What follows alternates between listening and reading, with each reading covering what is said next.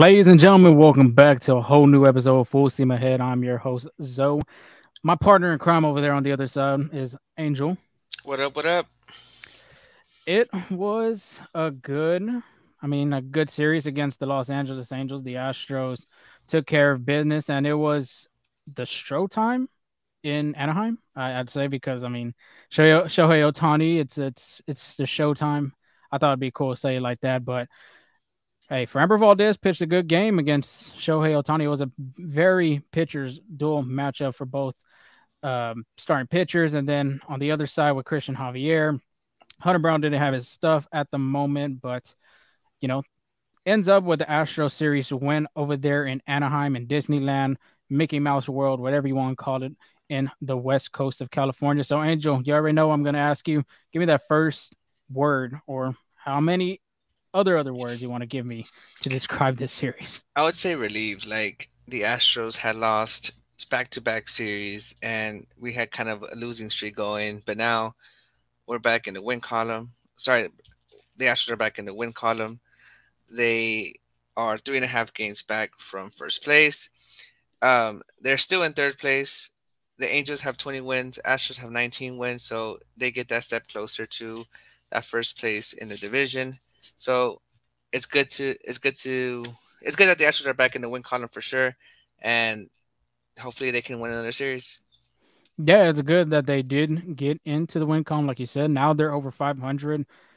They dropped that first game to the Angels, and they were under 500, but now they're back with a 19-18 record. Some discomfort news, I guess you could say, for the Astros. We'll give you some of the updates throughout the organization later on, and then we'll look around the league. The preview, of course, against the Chicago White Sox as well.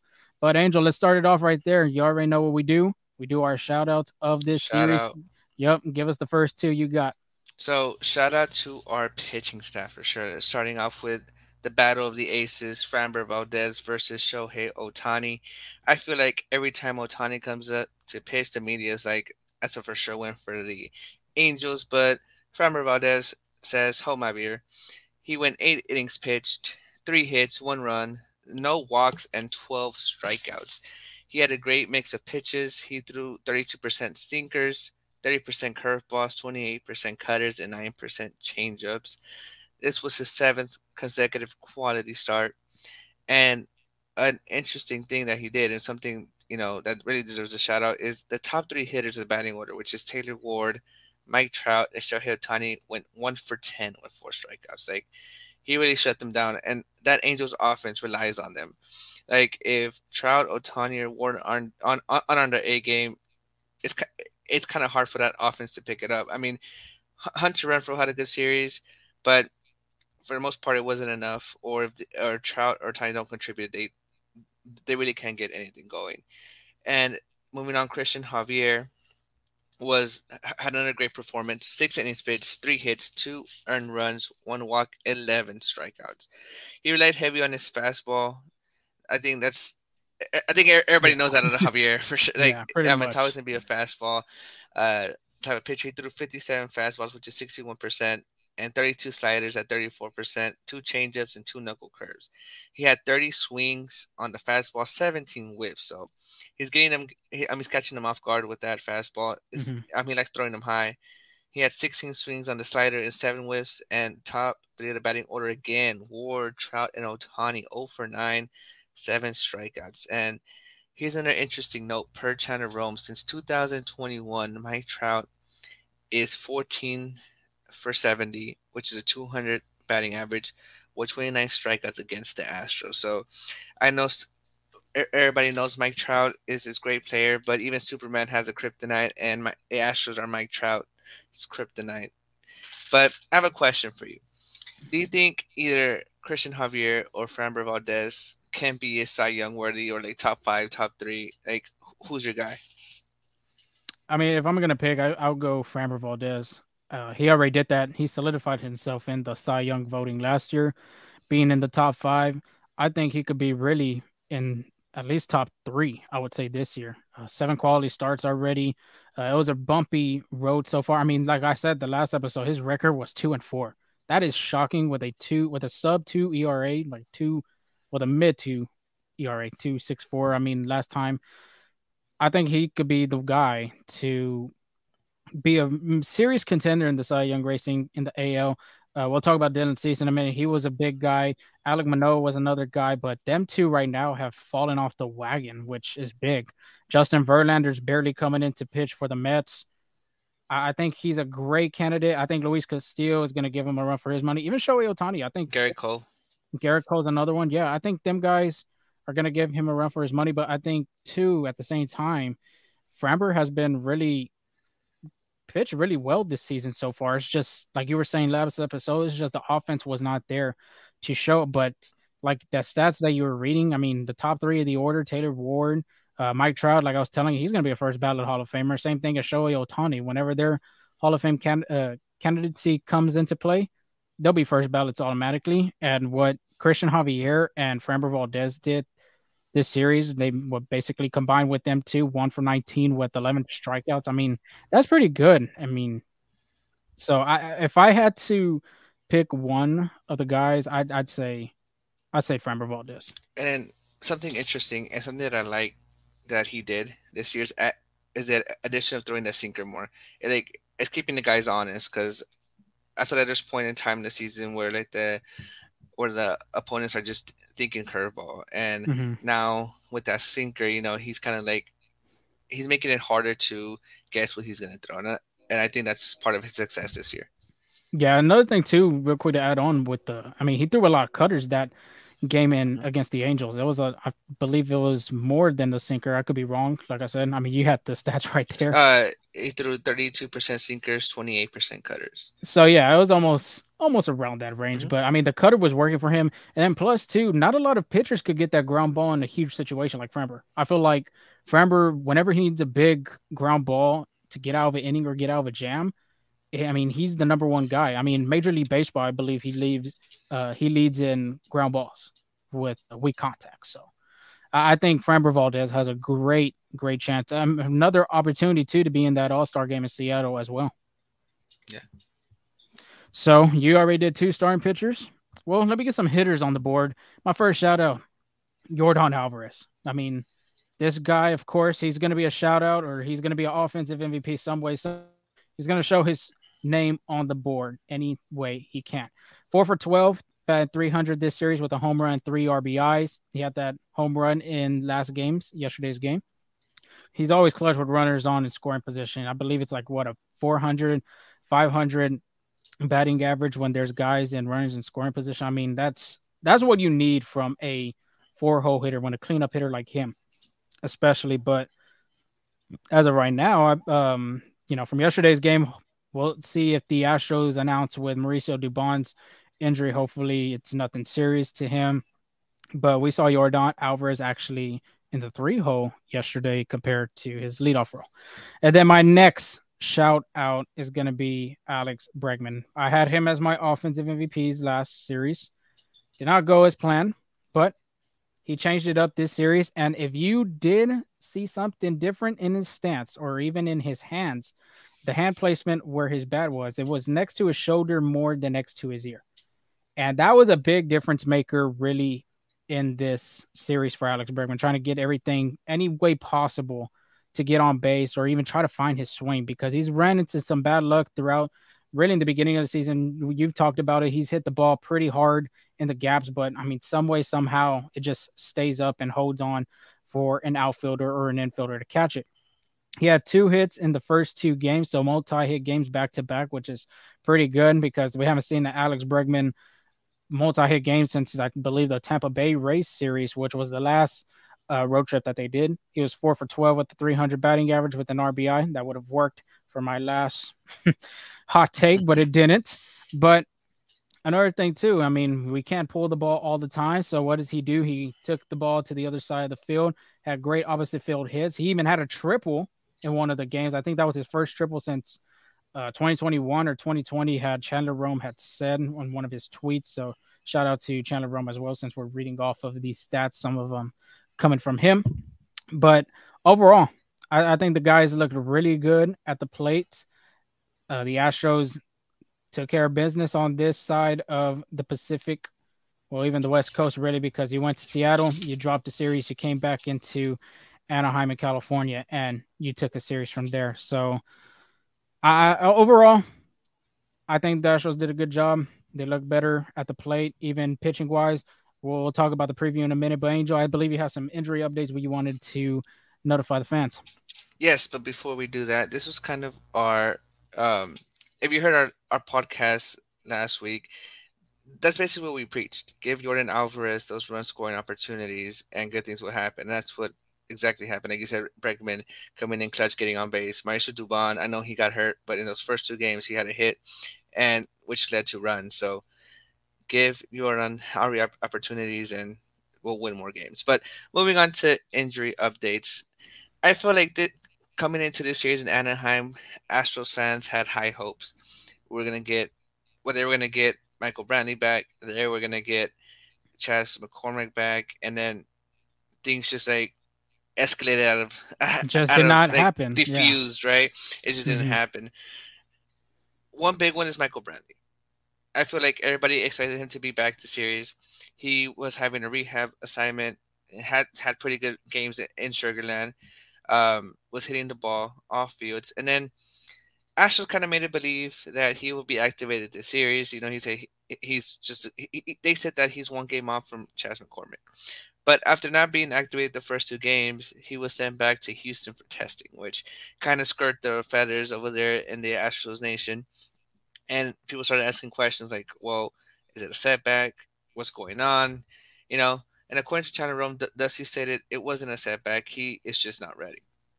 Dusty Baker said he's more sore than usual because he played a lot, and Baker hopes he'll be ready to rejoin them in Chicago.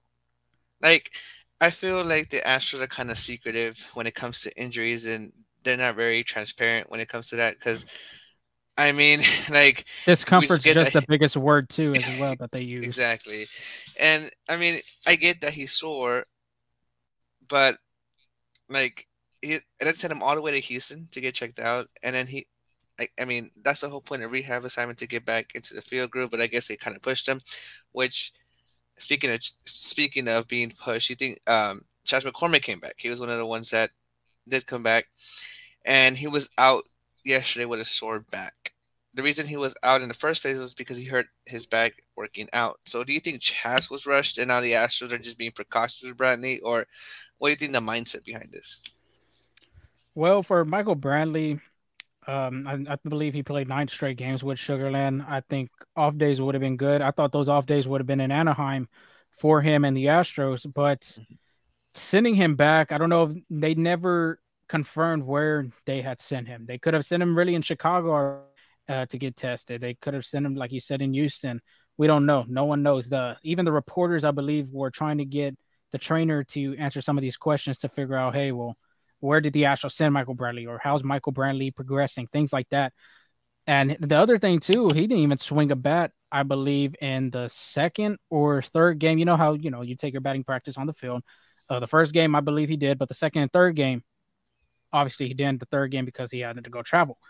Chas McCormick, on the other hand, I don't think he was rushed. I really don't think he was rushed. It's just that back sometimes I believe it just tightens up on you. I mean, he was dealing.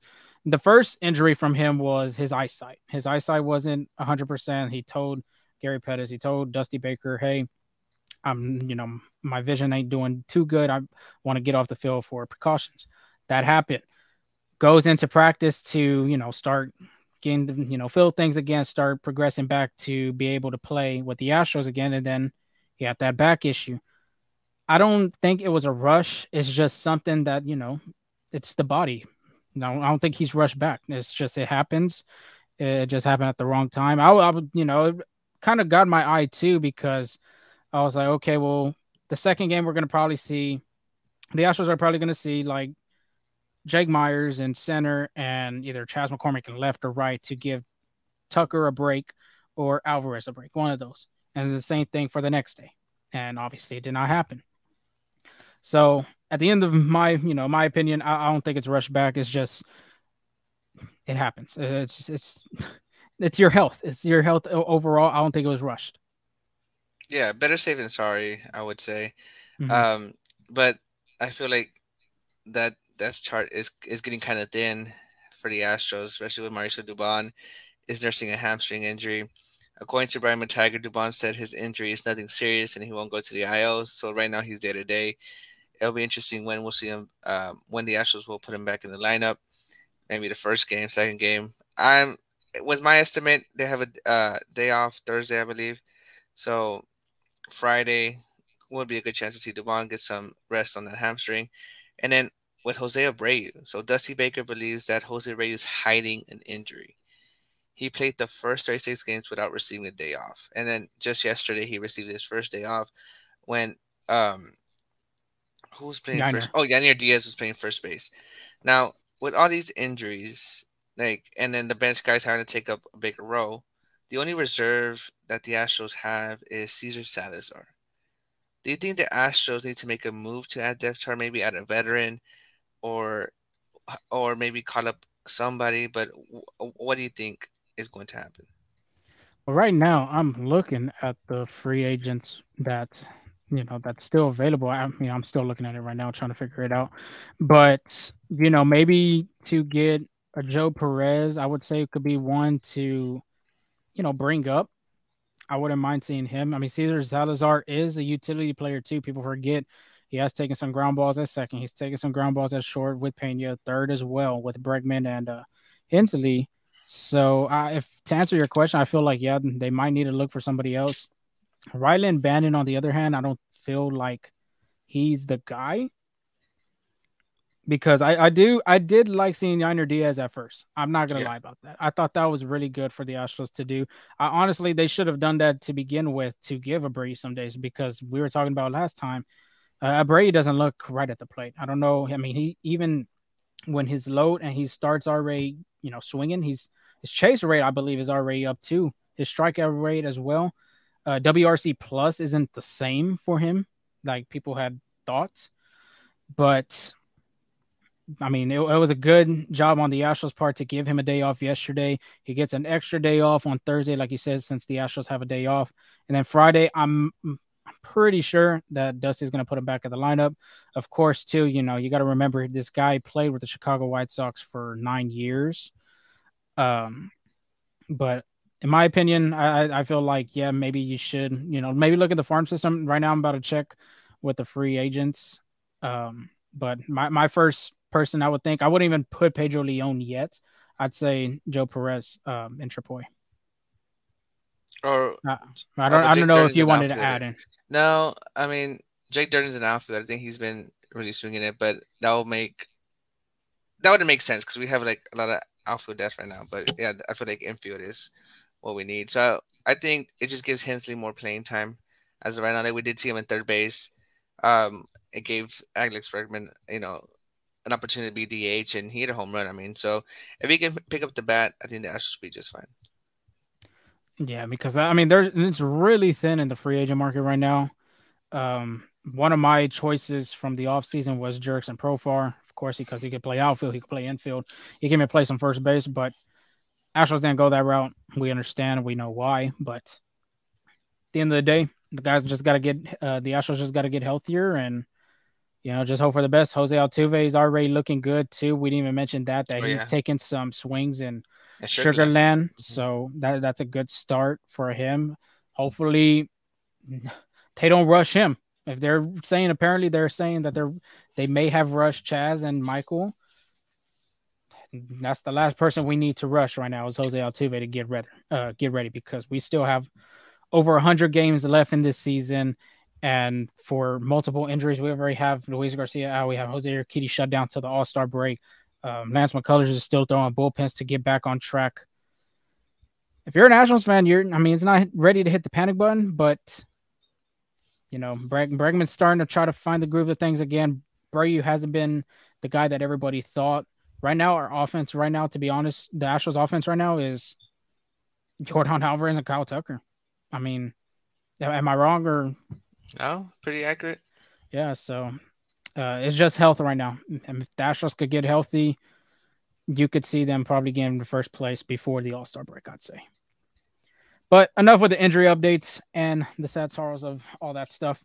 Let's preview the White Sox matchup. And Chicago White Sox have not been good. The first time we saw them, of course, was in championship weekend when the Astros received their rings and, the championship banner had revealed in left field. They went 2-2 in that series, and the White Sox, like I said, they have not been doing good. 13-24 is their record. They're fourth in the AL Central, third worst record in the American League. Uh, the Athletics is being first, and then the second one is being the Kansas City Royals.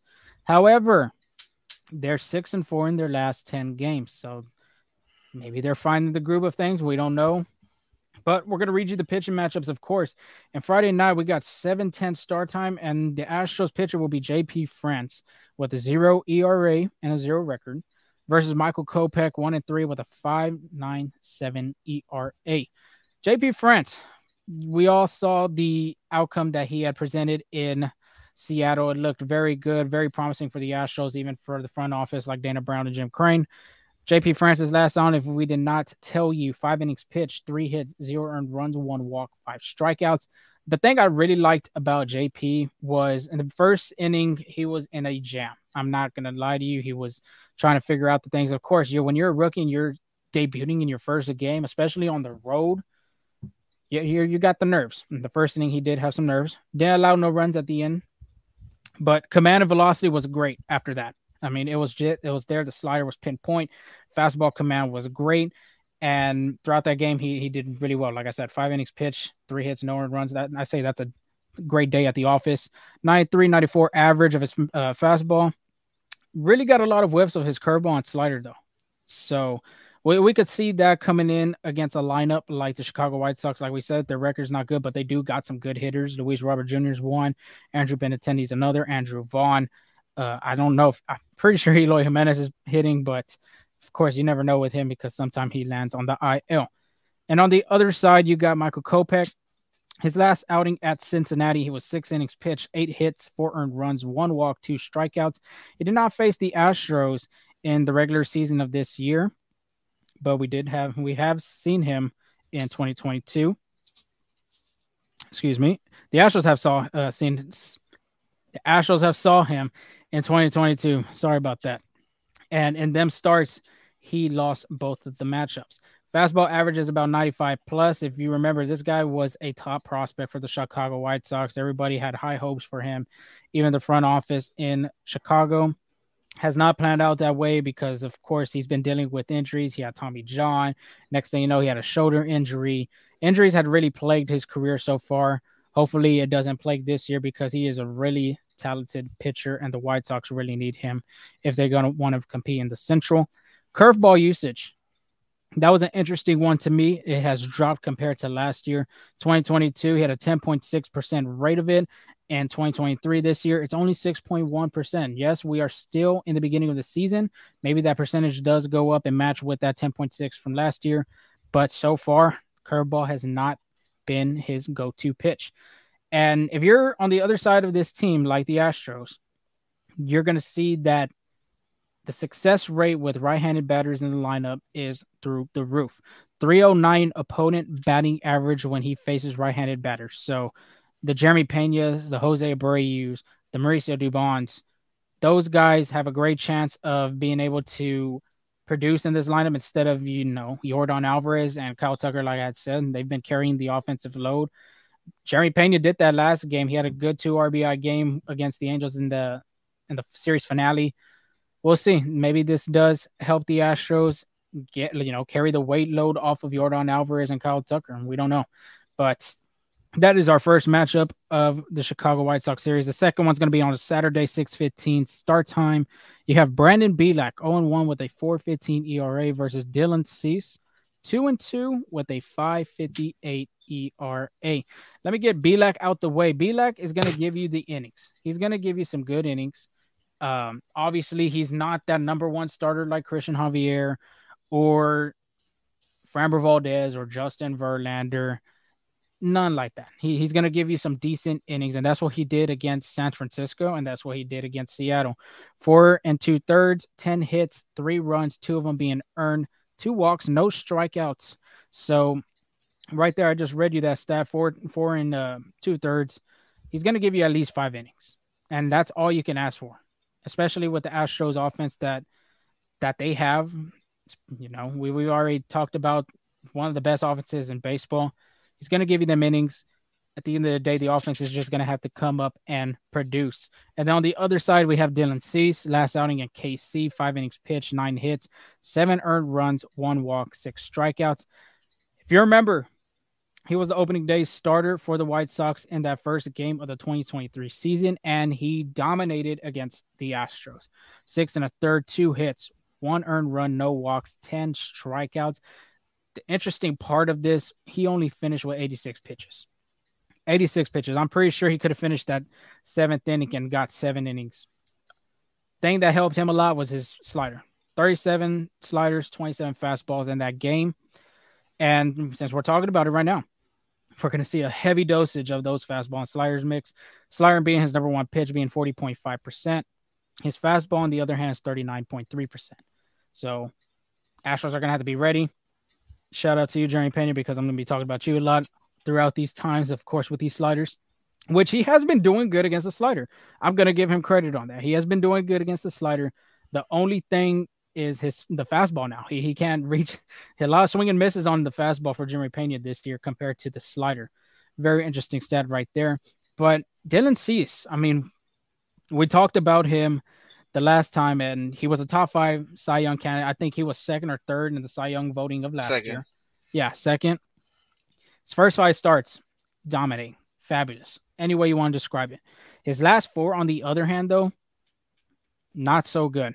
Only won 4 innings in both starts against the Rays, and then barely went 5 against the Twins and Royals. Has allowed 20 earned runs combined in those last 4 starts. Angel, I'm going to ask you this. Like I said, the Astros did not have a lot of success the first time that they had met him in Houston. What's going to be the scouting report against Dylan Cease? Where the Astros hitters are going to look for? What are they going to find? What is Alex Cintron and Troy Snitker going to, tell the guys? And, what's the scouting report on this guy? I would say be ready to hit the fastball. I was looking into the Twins and Royals matchup. I was curious because those are teams that went off on him when like he's been doing pretty good. And something that I saw, he's been leaving the fastball in the middle of the plate.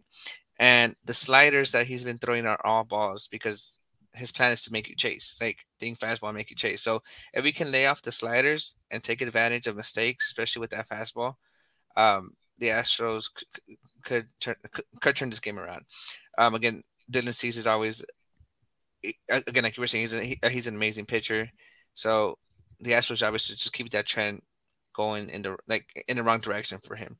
So again, take advantage of those fastballs that are out over the plate and lay off the sliders away.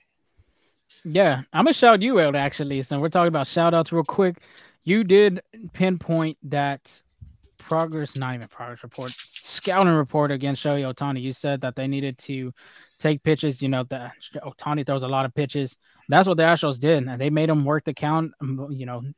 Left a hanger for Maldi. Maldi did what he did right there. 98th career home run for Maldonado. We didn't even mention that in that game. But go ahead. Yeah, you want to say Yeah, something? I actually saw some of the RBIs that the Astros got against Otani were on 3-2 counts. So again, I hear you saying like working those counts as well. Yeah, definitely. That's what the Astros are going to have to do if they're going to want to do better this time against Dylan Cease. So then Sunday's matchup, 1:10 start time. You have Hunter Brown on the mound with a 3-1 record, 3.23 ERA versus Lucas Giolito. He is 2 for 2 with a 3.59 ERA. Hunter Brown, he has been shaky these past 2 starts, and we have said it before. I mean, he did good in the month of April, but this May has not been him. His last outing at against the Angels, 4 1/3, 9 hits, 4 earned runs, 1 walk, 3 strikeouts. Like I said, his outings in May have not been the best, and the only 2 starts right now in May, he's 0-1 with a 6.23 ERA. Combine those 2 starts, 8 2/3, 13 hits, 6 earned runs, 6 walks, 7 strikeouts. That doesn't sound too good, especially with the fatigue of the arms that the Astros have in the starting rotation. No Jose Urquidy. That's like we said, he shut down Luis Garcia with Tommy John surgery. They're going to need a lot from Hunter Brown this year if the Astros are going to go back to the promised land and try to win another World Series. So my question to you is, them last 2 starts, they haven't been the best for Brown. Are teams starting to figure out what he's starting to pitch, what location, things like that. Are they trying to, are they now getting it together about this rookie? It could be, but what I've been seeing is more command issues. Like, let's go back to April 26th against the Tampa Bay Rays. He's been pretty good at mixing up pitches. He had eight strikeouts there, 43% sliders, 32% knuckle curves, 22% fastballs, 3% spitters. Now, as I was looking at the chart, those pitches were pretty well located. Like, he was hitting more of the border, like right on the black of the plate. Even like he was locating, he did leave some mistakes, but they weren't really taken advantage of. Now let's go back to his May outings. Um, May 2nd against the Giants, he had four strikeouts, five walks. He did again. They do a really good, like a really good game plan of mixing things up. This time it was 35% knuckle curves, 33% fastballs, 30% sliders, 1% spitters. But again, command was an issue. He's leaving sliders, fastballs, and knuckle curves in the heart of the plate. And when he's getting to 0-2 counts, 1-2 counts, like the pitches that he's missing with to try to get him to chase aren't pitches that aren't enticing to hitters to chase. And then let's go back to the last outing against the Angels. Again, three strikeouts, one walk, fastball 47%, sliders 28%, knuckle curve 22%. 55% of his pitches for strikes were in the middle of the zone. Like he threw 55 pitches for strikes, and most of them were in the middle of the zone. So, again, command has been an issue for him. He's leaving a lot of things that are basically in the person's wheelhouse, like in that perfect plan, in that perfect form of their swing. And if you can get his command right, he should be able to turn things around. Like for example, five walks against the Giants and then only three strikeouts against the Angels. Like whereas compared to against Rays, he had no walks, eight strikeouts. Like that's I'm Mm-hmm. sorry, one It's a walk, big eight difference. strikeouts. Yeah, huge difference there. So again, it's just a command thing. If you can get the rhythm, like maybe like a little change the grip or something of the ball, or find like see what he's doing. Like if he's not finishing or his arm slot's not where it needs to be. Like I feel like if you can look at film, see what he's doing wrong, he can be able to turn things around. Yeah, he's gonna have to find a suit, like I said, because the Astros rotation is depleted right now. I mean, Framber Valdez and Christian Javier can't do everything for the Astros. They're gonna need somebody to step up, and right now it has to be Hunter Brown if the Astros are gonna want to get to that first place level with the Rangers.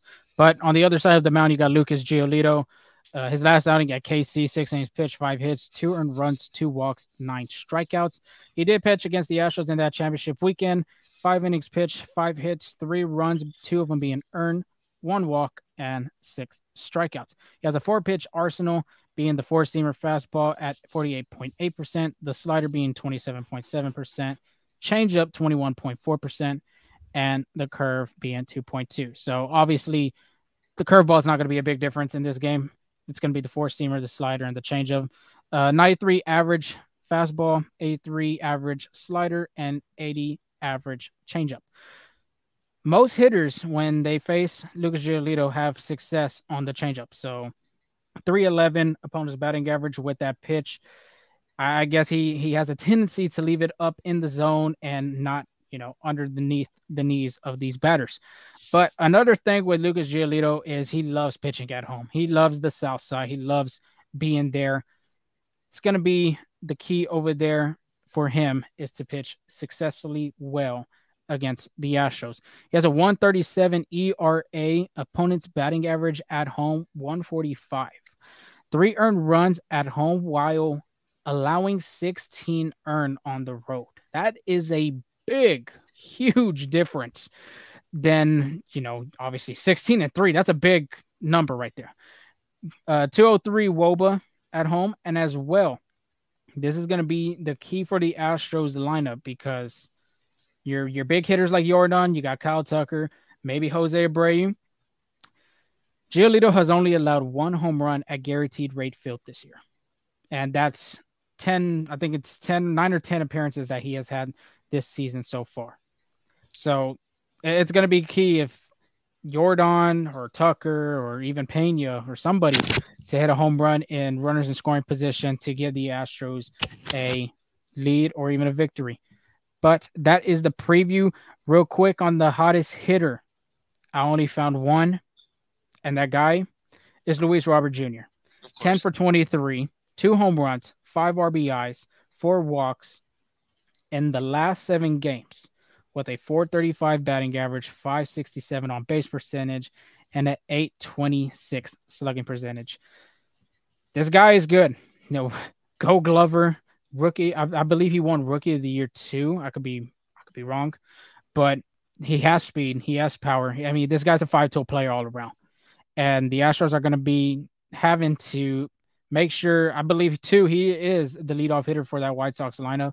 They're going to have to take control of him, just like how starting pitching and really the bullpen did for against players like Shohei Ohtani, Julio Rodriguez, Mike Trout. They're going to have to do a really good job against um, Luis Robert Jr. I just went blank right there for a second. Okay, so thank you so for telling us the pitching matchups. Now it's time for the offensive pitching MVP and our hot take. I feel like I went 2 for 3. Mauricio Dubon was my hot take. He gets a hit every game in the series. He was hurt, but he did get in the 2 games he did play. He did get 2 hits. I don't know. Would you count that? Did he get a hit in the first game? Yeah. Yeah, I'd count it. Well, Right. because the third game you can't do nothing about it. You're out of the lineup. Yeah, But at least the first two, you were able to get it. for sure. And my pitching MVP was Javier. We just talked about, we just shouted him out. Corey Jokes was my offensive MVP. He didn't really do much. I believe he got 1 hit in the Mhm. series. So, you know, hopefully this time my offensive MVP can pick it up, and that is Alex Bregman. I think with that new change stance, his adjustment is going to be pretty big. We'll see him probably get a few more hits this time around, maybe even a home run, hopefully. My pitching MVP is JP France. Let's just keep the trend going. He had a good first outing, and he looks pretty good. Like, for example, when we played Seattle, we played against Miller. He had a pretty good first start and then had an excellent second start. So I'm hoping for the same thing. Guys haven't been adjusted to the stuff yet. I haven't really seen them, so hopefully it catches them off guard. And then my hot take is Hunter Brown rebounds and pitches 5 strong innings. What do you mean by strong? What do you mean by like one earned Like run baseball, zero earned run so, baseball? basically, Well, to give it to me. like, to get a quality start. So in order to get a quality start, you need 6 innings Six pitched innings and pitched. 3 runs or less. So he'll pitch 5 strong, 3 runs or less. That's what that's what I'm going for. I like it because he has been giving up a lot of earned runs. He did give up his first home run, I believe. No, I don't know which game was it. Either the Seattle, not Seattle, the Angels or the San Francisco game. I believe it was the Angels game because it was Hunter Renfro that hit that bomb Hmm. to dead center. But good takes, good picks. Let's go with mine. Jose Abreu is going to be my Ooh, offensive MVP. you Yes, failed me every time. Astros fans have not liked to hear Jose Abreu. Everybody's a huge Yuli stan. I mean, I get it. Yuli Gurriel was a fan favorite here in Houston. But at the same time, too, it's a new era of Astros baseball. I mean, we're still ready to rain and things like that. Jose Abreu is going to be fine. I've preached this and I've preached this and I've been saying it all along. He's going to be fine. It's too early in the season. We saw the stats already on him being a slow starter. Relax. It's going to take some time. Maybe it starts being at your old field in Chicago that you've been playing for 9 years in a row, winning a Rookie of the Year, winning an MVP, being an All Star over there. Hey, let's reminisce some of the memories, and maybe he gets back on track and goes from there with the Astros doing a great job. So I think he'll be a huge factor in this series being back over there in the south side of Chicago. My pitching MVP, I'm going to go with Brandon Bielak. I think he's done pretty well his last two outings. Of course, having to step in for Luis Garcia in that first one, and then the second appearance didn't do a bad job. I mean, 10 hits, yes, that hurts a lot, but only giving up 2 earned runs with 10 hits, I think that's a pretty decent job in the office. It's just the offense wasn't there for him. So I believe Brandon Bielak is going to be my pitching MVP. And my hot take, I did it with Jerry Pena. Jerry Pena didn't get the home run over there in Anaheim, but I'm hoping, I'm hoping Jose Abreu hits his first home run. I think this is my third or fourth time being on a hot take with a home run for Jose Abreu. So I think this is the time that he hits his first home run of the season at, Third time the charm. yep, third time's the charm, at his old ballpark. And I think it'd be good for him, get the monkey off his back. It'll be a good thing for Astros fans. And I think the home crowd of, being there at Gary T. Wright Field is going to love seeing their first base, their former first baseman back in that ballpark. So, I have a question. You think Jose Abreu gets a standing ovation? oh yeah, dude. I mean, come on. This guy has done a lot for them. I mean, he helped them take them to the postseason, which has hardly been done. I don't know when's the last time. Last time I can remember is '05, of course, with that World No, Series against the nobody Astros. wants to remember that. But yeah, he deserves one. 9 years MVP, like I said, All Star, Rookie of the Year. I feel like he deserves it. So speaking of that, so he's going to start off with a strike then, because we saw Bryce Harper get a standing ovation and get a pitch clock violation because of that. So I think so did Cody Bellinger as well. So he might start. Take it. Hey, it's all right. Maybe he's a good hitter and with the 0-1 count. You never know. But moving on to around the league, and then this is another fun one. Like the Orioles, we know they have that water jug celebration, right? And now they're adding more to the fun. So the Orioles made this new bird bath celebration. So when someone gets a double, they do the sprinkler move, and the dugout starts spitting out water. They get the little bird baths for sure. I like it. Get it, get at it though. So I mean, I like it. It brings the energy to the game. It's fun. It's entertaining. 'Cause that's and it gets the crowd involved. Like Yeah. next thing you know, I won't be surprised if when the Orioles get double, the fans are doing the sprinkler as well. Hopefully like they ain't spitting water Now and the other fans and like everything like that. yeah, like at other fans. But the sprinkler move, like instead of the wave or something like that, they do a sprinkler move. That'd be pretty cool. But we kind of talked about this in this last podcast. But London is calling. Phillies and Mets will play a MLB series in London next year. This year, the Cardinals and Cubs on June 23rd and 24th. And then they announced that the Astros and Rockies are going to be in Mexico, and then possibly the Dodgers and Padres in South Korea. But my question to you is, which one would you attend, or like which one would you be more interested in attending? I want to do a London one. I don't know why. I think the Europe. I feel like it's fun to be over there in that side of town. You got soccer over there that's big and huge, and they're trying to expand with baseball. I think it'd be a cool opportunity to go see a London game over there on a soccer field. I believe too. I think What? they're playing on a soccer field. My question too. I mean, I'll ask for your, which one you'd like to attend. But to add on another question, why is the Astros are not playing against like to the Texas Rangers or, I mean, I guess Seattle Mariners as a rival all of a sudden. I mean, why we're not having a rivalry? I mean, you just announced Cardinals and Cubs this year. Phillies and Mets is a rivalry. That's a rivalry I just announced right there. And then the Dodgers and Padres. What? Come on, what the Rockies are? They are not our rivals. But what do you think about that? And then tell me which one you like to attend. You know what? I hadn't even noticed until you pointed it out. I mean, I was Yeah, reading it off, and then like I didn't think much of it. But that's crazy. I don't know. Maybe I don't know. Like I think just because they're in Colorado, like maybe the Hispanic presence there is pretty high. So or like they're a well-known team over there in Mexico, so, like especially the Astros, since they're in Texas and Houston, that's close to the border. So they kind of are very they have a huge Hispanic and Latino following, and uh, I mean I've never been to Colorado. Like maybe they do. I would have thought Arizona would be a good Yeah, one because of Arizona the would have been a good if one. you've seen their City Connect jerseys on their names. It's I in mean, Spanish. Yeah. yeah, it's a Spanish name, so I thought that would have been one. But you're missing the key one. Which one you're attending? Mexico's always a party, so I'll say Astros and Rockies. Like, but like it's just a good time, Like, when there's a bunch of places to see, do, especially Mexico City. Like I feel like it's always a party over there. So Mexico for sure. Nice. But and then Orlando might be getting a baseball team. I don't know if you heard. The Orlando Magic co-founder Pat Williams is pitching a 1.7 billion stadium across from SeaWorld. Their names will actually be the Orlando, like if they get the bid, the Orlando Dreamers. Um, I are hoping to lure, like to get a MLB expansion team or the Tampa Bay Rays. Like honestly. in my opinion, and I'll ask for your thoughts right now. I don't I don't understand why Florida needs another baseball team. Like the Miami Marlins are struggling to get people in the seats. Tampa Bay Rays are now pretty getting people in the seats, like because like they're winning.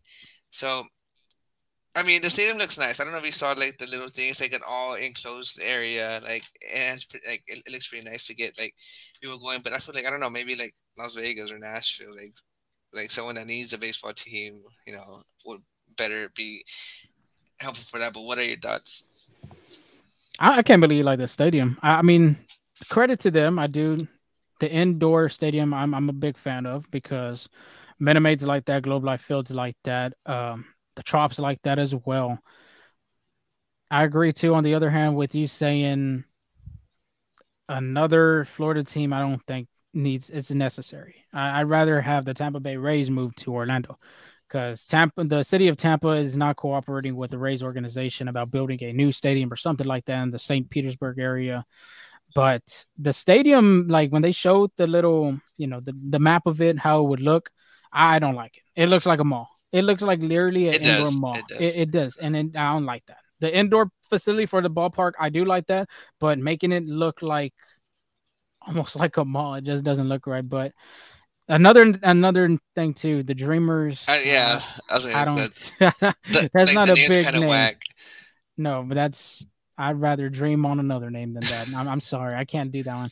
Orlando Rays, maybe that's better, but Orlando Dreamers, man, yeah, we got to find a different name because that does not go with the state of Florida. Yeah, I agree. But Kenny Johnson, does that name ring a bell? Dodgers, Braves, right? Joins Mhm. an exclusive club. Jansen becomes the seventh pitcher to record 400 saves. He joins Mariano Rivera, Trevor Hoffman, Lee Smith, K. Rod, John Franco, and Billy Wagner. My question to you is he a Hall of Famer? I think he is. I really think he is because I've made my point about Billy Wagner in the offseason. I even had wrote something about him too, deserving to be a Hall of Famer. But I mean, Kenley Jansen is a World Series champion as well. 2021, he was a big help for the Braves bullpen. Of course, the Red Sox are hoping for more for him, but being 400 saves, I think that's a big notch to get into Cooperstown. And the only one right now is Billy Wagner. I think John Franco as well is not in the Hall of Fame, but he has 400 plus saves, but he doesn't have enough stats to be qualified into the role of a Hall of Famer. But Billy Wagner, being unbiased, being not an Astros fan or anything like that, I think he does because his ERA, his WHIP, and all this other stuff. I mean, I've just too much at the top of my head. I can't remember, but I think Kenley Jansen will have his name in Cooperstown, especially if Billy Wagner gets in. Yeah, that's my take. Like, if Billy Wagner doesn't get in, then there's no need Jansen to get it. Like, Which Billy Wagner is really close. If you think about yeah, it, I think he has two more chances on the ballot, I think it was at what and 73, 71, I believe. I think he was just under 70. I want to Oh, say, just under 70. Okay. yeah. So I mean, he's right there at the plateau of 75%. I mean, If he could, like I said, if he could get in, I think guys like K Rod and what you call its name, Kenley Jansen, the one we're talking about right now, I think they have a great chance of getting in. yeah, I agree. But again, if Billy Wagner's not there, then there's a strong case that maybe Kenny Jackson doesn't get in. But Mhm. the thing about baseball and what makes it so great is that anything can happen.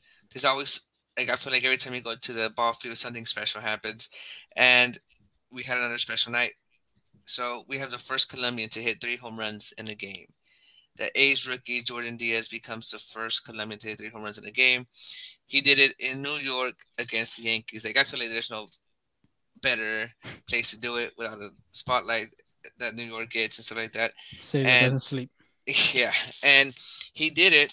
It's just surprising. Like it took that many years we have had some great Colombian hitters such as Edgar Renteria, Orlando Cabrera. That they hit 2 home runs multiple times in their career, but they could not get the third one. So pretty special night, especially since he's a rookie. You know, maybe the A's have something special with that player as well. Yeah, I think it's really special. Edgar Renteria is always a good player. Growing up, I remember seeing him in that stance, that unique Yeah, stance he's always had. I thought that was very cool. Of course, you see the highlight of him hitting that game winner against the Yankees, I believe, in that I don't know which World Series it was. Oh no, it wasn't the Yankees. Marlins and Indians. He was the one that hit that game-winning hit to give the Marlins their first World Series ever in their franchise history. So, I think that's pretty special. 3 home runs in a game, like I said, especially in Yankee Stadium, which I mean, a high-marketed team over there. New York's a big baseball city, set like like LA. Very good for him to do something like that in a special place in New York. But that is all the time we have for our show for today. Continue to follow us at Full Steam Ahead on Twitter. Subscribe to our channel on YouTube as well as TikTok. Platforms that we have: Spotify, Google Podcasts, Apple Podcasts. You know where to find us. But Angel, do you have anything else before we sign off? No, just thank you for listening to us, and share our podcast with your friends, family. We appreciate all the support. Yeah, spread the news. Like the Yankees of Sinatra had said, start spreading the news like that. But we're not Yankee podcast. We are a Nationals podcast. We will talk to you at the conclusion of the Chicago White Sox series and see you guys. Peace.